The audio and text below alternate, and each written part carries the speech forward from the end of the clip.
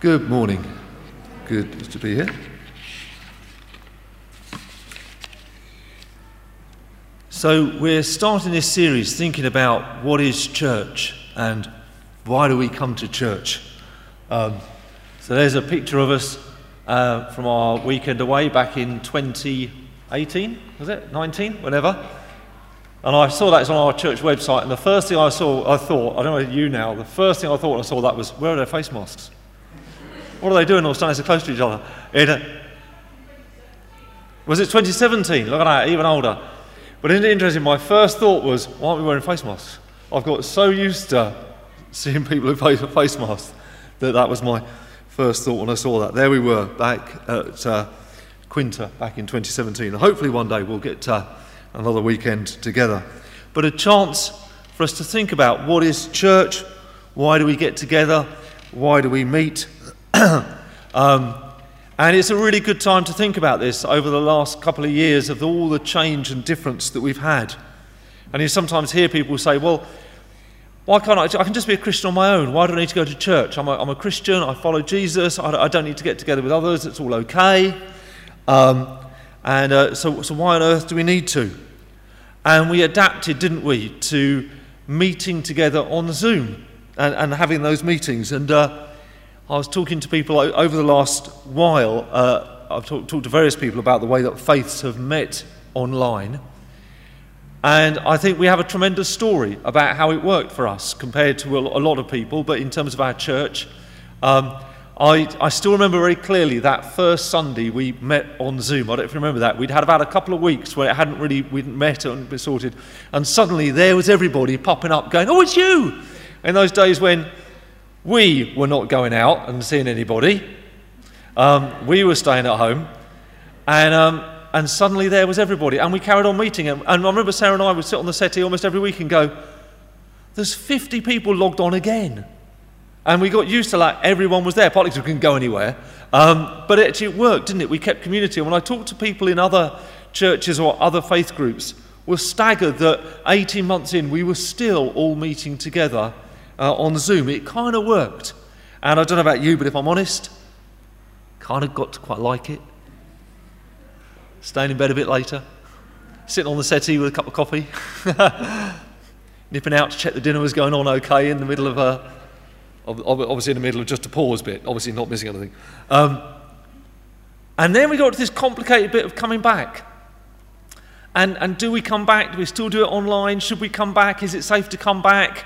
Should we try and do it both ways? It's actually been, in some senses, harder since we've started coming back to work out, well, how do we meet? What does it mean to meet? And how does that work?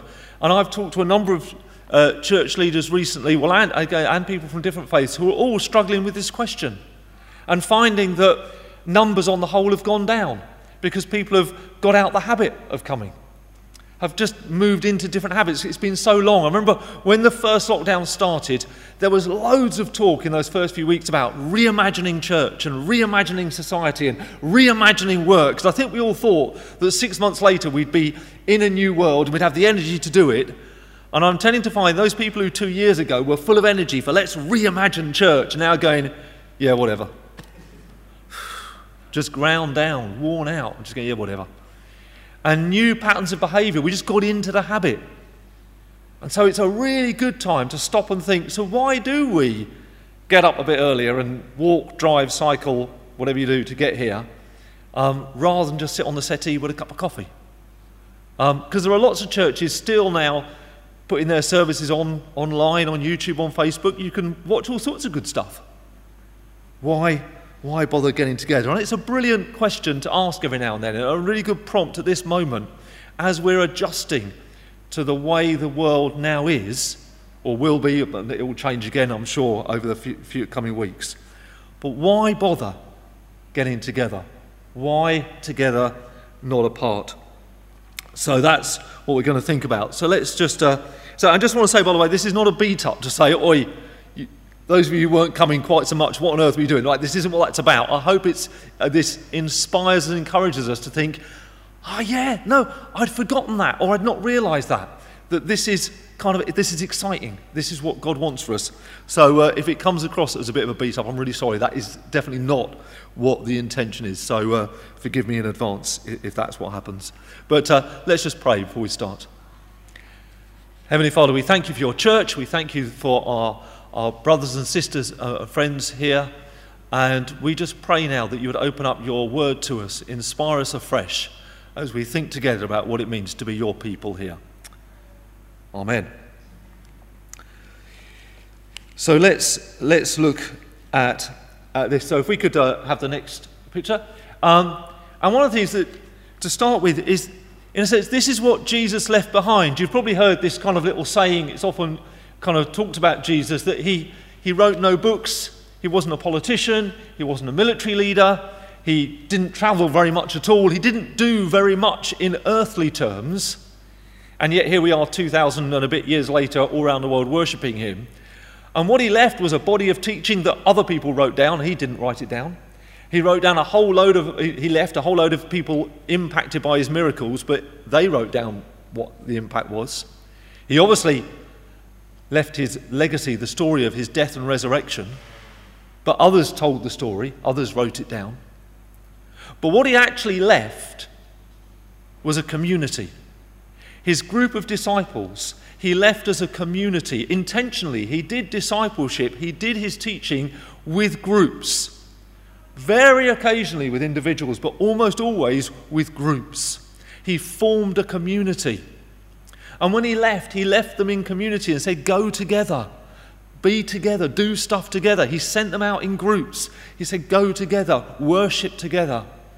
And so at one level, why should we get together? Because that's what Jesus left and instructed and inspired us to do, and so we are obedient to him. That's what Jesus left. He left a community, not just a bunch of individuals. He had impacted them individually, but he left a community. So the first thing is, this is kind of what we've got. This is what we've got, the teachings, and obviously got the scripture that inspires us, and we've got the Holy Spirit. But what Jesus left was a community to carry the story forward. So that's the first thing. It's what Jesus left for us. The second thing, we encounter God. I want to suggest we encounter God in a different way, perhaps in a deeper way, when we're together. And I'd not thought about this very much until I've been talking to a number of Sikhs over the last few years. I've been to a lot of Gurdwaras. I've got a lot of Sikh friends. I've done some study around Sikhism. I'm not a Sikh, obviously I'm a Christian, but I like to learn from all sorts of different places. And there's a bit of teaching in the Sikh faith that I come across, which is the presence of God's Spirit is amongst his gathered people. So for Sikhs, it's really important to go to the Gurdwara, because it's when they gather, they believe that God meets. And when I heard that and reflected on it, I thought, that's really powerful. That's something for me to reflect on from a Christian perspective. God obviously can meet us individually. He meets us at home and in other places. But I think there's something really special about the way God meets us when we're together. And that bit of teaching from the Sikh faith, maybe go back and rethink about my Christian faith and teaching in a new way. What does it mean to meet God together? That passage in Hebrews says, let us draw near to God with a sincere heart. Let us draw together. Let us confess our sins together. Let us learn together. And of course, very famously, Jesus said, for where 2 or 3 are gathered in my name, there am I with them. Now, yes, God can meet us individually, but there's something very special about, even if it's just 2 or 3 of us, when we meet together, when we worship together, when we sing together, when we pray together, when we learn together, there's something different. And I think we can lose out on that. And we were able to have that on Zoom. You can do that in other ways. But that sense of God meeting us in a fresh and new way when we meet together. And I think that's really important to hold on to. That doesn't deny the meeting God on our own. But I think there's something very special in the way that Jesus left community, in the way that he spoke about this. That says God meets us and grows us and draws us to him in a different way, in a special way, when we are together. So we encounter God in a fresh and different way. And the next one, we teach and pass on the faith to future generations. And we are so blessed that we have future generations to pass the faith on to. I work with so many churches where there is no next generation in the building. And we have, it's great fun. I love doing Jaffa. So Sarah and I have been doing Jaffa, and we've had a great time doing it. I would say doing Jaffa on Zoom was probably the funniest part of lockdown over the last 2 years. Every Sunday afternoon for half an hour, we had such a laugh. But also some profound moments. And listening, honestly, when you hear some of the Jaffa children, when they pray, when they answer, when they talk, the deep faith in those children. And it's brilliant, isn't it, that Christianity Explored that's happening. But I think it's really important for us to remember that passing on the faith to the next generation, teaching, inspiring, is not just the task of the Jaffa leaders and the Frog and Amazia leaders. It's all of our task.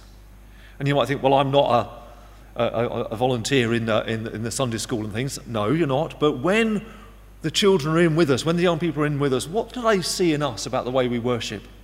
What do they see in us about the way we speak to one another at the end of church, or the way that we talk to them and take an interest in them? Do they see us living the faith? Do they hear us in our conversation being Christians, being Jesus' disciples?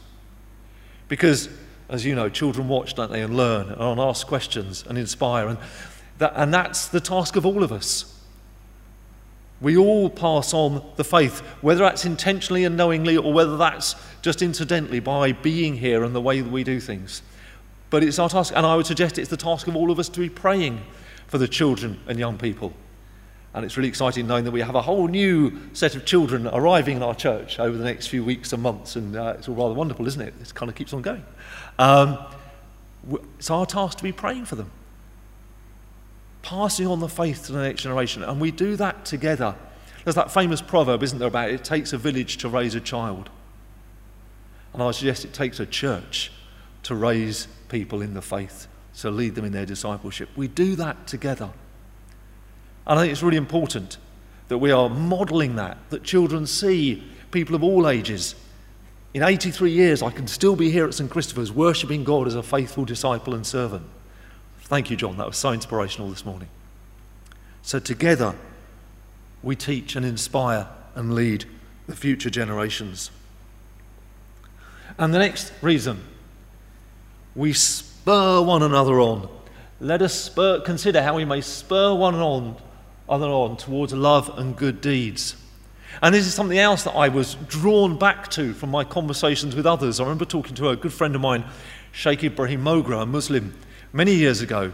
And he had this phrase about outdoing one another in acts of righteousness that I've actually heard lots of other Muslims say since then, this idea of outdoing one another. And I pondered that, but I thought, actually, we have that as well, don't we, in the Christian faith, that I'd perhaps not thought about quite in that same way. How do we spur one another on as we meet together to encourage one another in love and in good deeds? How do we encourage, nurture? And when I listened to my Muslim friend, I thought, it's interesting, isn't it? I mean, this went to outdoing. It's not a kind of boastful, hey, I've done better than you, but kind of going, gosh, I've seen how much that person's caring. I wonder if I could be even more caring. I wonder if I could be inspired by them and be more caring. I've seen how patient they are. Perhaps I could be even more patient. I've seen how forgiving they are. Perhaps I could be even more forgiving. We spur one another on. We encourage one another. And Paul uses the image, doesn't he, of running the race in the Christian faith, doesn't he, of running the race. And I have to confess, I haven't run a race since I was about 7, but I've got a kind of vague notion. I've seen it on the telly. But I do know that if you're an athlete and you're running a race and you're a good athlete, if you're in second or third, you run faster to try and win, don't you? As far as I'm aware. Let's assume that's it. Okay? The person in front of you, if you're a good athlete, doesn't make you go, oh, forget it, I'm off, I'm out of here. You go, I'm going to run even faster because I want to get there. It spurs you on. And in a sense, that's kind of another part of that image of running the race. We see the example of others and think, I could still be worshipping God in 80 years' time and be that faithful disciple. I've seen how much people are giving in their time and care. Wow, that's inspiring me to think about how I'm doing it in my life. I'm seeing how much other people are praying, and I want to go home and think about how I'm going to pray. We spur one another on. And as we get together, we can do that. It's much harder to do that if we're not meeting up, to really push one another on and to grow together. So let's think about how we may spur one another, and not just to good deeds, but in our love. How do we spur one another on in love? So that's another thing. And there's still more that comes out of this passage. We encourage one another. And the last part of the passage has got, and Paul does do a little bit, not giving up meeting together, as some are in the habit of doing. Clearly this is a bit of an issue even back then. In the first church, clearly people have gone, do you know what, it's a sunny day, we're in Italy, it's kind of sunny, there's a beach, there's olives, I don't know, maybe that's what I thought. But he said, no, don't give up, keep on meeting. Because yes, God meets with you on your own, but all these reasons are why we should keep on meeting. So don't give up the habit, he says. But encourage one another, and all the more as you see the day approaching. So we encourage one another, like this spurring one another, spurring it to inspire us, but to encourage each other. To say, hey, isn't it brilliant? Thanks for doing that reading. Thanks for the prayers. Oh, it's brilliant to see you back again. Or whatever it is that we do, to encourage one another, to be people of encouragement. So that hopefully when we come to church, it's that place of, in a sense, warmth, where we know that people are going to build us up and encourage us. A good place to be. And we encourage, as you see the day approaching. Now it's a capital T and a capital D, so he probably meant the day as in at the end of time, the day coming, because we live in that hope and knowledge that it is going to happen, but not knowing when it's going to happen. So I'm not a kind of, we know it's going to happen. It may be in 1,000 years' time, 10,000 years' time, next week, before the end of the sermon. Who knows? And in case you're thinking, hey, before the end of the sermon, that's attractive. If that is the case, all right, can I say, no, if it happens before I finish, when we're in heaven, I'm finishing this sermon and there's no time limit. So be careful what you wish for. We don't know. But the day, so we encourage one another, let's live faithfully, for the day is coming. But I want to suggest that maybe small days as well. That's the big day of judgment. And people are anxious about that or hopeful about that. It's a bit uncertain. But there's all sorts of other days that people have, particularly days of uncertainty, days where what's going to happen. And we've had so many of those days over the last couple of years, haven't we? Let's encourage one another. When there's another day and things change with the pandemic and we think, what now? The day when the gas and the electricity bill comes in and the prices have gone through the roof and we think, how are we going to pay it this month? The day when the climate crisis starts to impact in a new way and we're thinking, the day is coming and I'm really anxious about what that means. The day when something else is happening, when redundancy looms. The day when an operation is coming, the day that's coming that we might hope for but also be anxious about. Let's encourage one another. Let's build one another up for the days that are coming, the good days and the days that cause anxiety. So don't give up meeting, encourage one another, even when days that we're not sure about, perhaps days that we're excited about are coming. And finally, just want to end. Last week we sung A New Commandment, didn't we, that song? Pete Sweeney sung it for us. Now I have to say, I don't think Pete's here today, but that was a song that, as a child and a teenager, it was a big hit in the late 70s. Those of you who were in church in the late 70s, early 80s, I'm sure, you probably sang that to death. And it was a bit of a hit, and it was one of those songs that we sang so much that it then became please don't make us sing that one again. And I haven't sung it for about 30 years. And actually last week it was great because not only did Pete do a kind of funky little rhythm to it with something like, it is a song with a tune rather than a dirge that it becomes. So hey, thanks Pete, you've kind of reclaimed it as a song that's worth singing. But when we sung it last week, and I was thinking, oh no, I can't believe it. Hey, I'd never noticed one thing, because I'm a bit slow, having sung it 1,000,000 times. I'd never really noticed what the word new meant. Because I thought, isn't it interesting that we've got commandments in the Bible to love one another, love your neighbour, it's really famous. To love the foreigner, to love the outsider, to love your neighbour, to love your enemy. It's all there. There's lots of those commandments. And yet Jesus says, a new commandment, to love one another. Isn't it interesting why he thought there had to be a new one to tell his disciples to love one another? You think he'd go, it's all already there. I wonder if he could see that actually there would be tensions within the family as we grow closer to each other. Because you know what it's like, don't you? I remember someone saying to me once, why is it that people can niggle each other, kind of who know each other really well? And there is that sense, isn't there, that the closer we are to people, we just know the little button to press, don't we?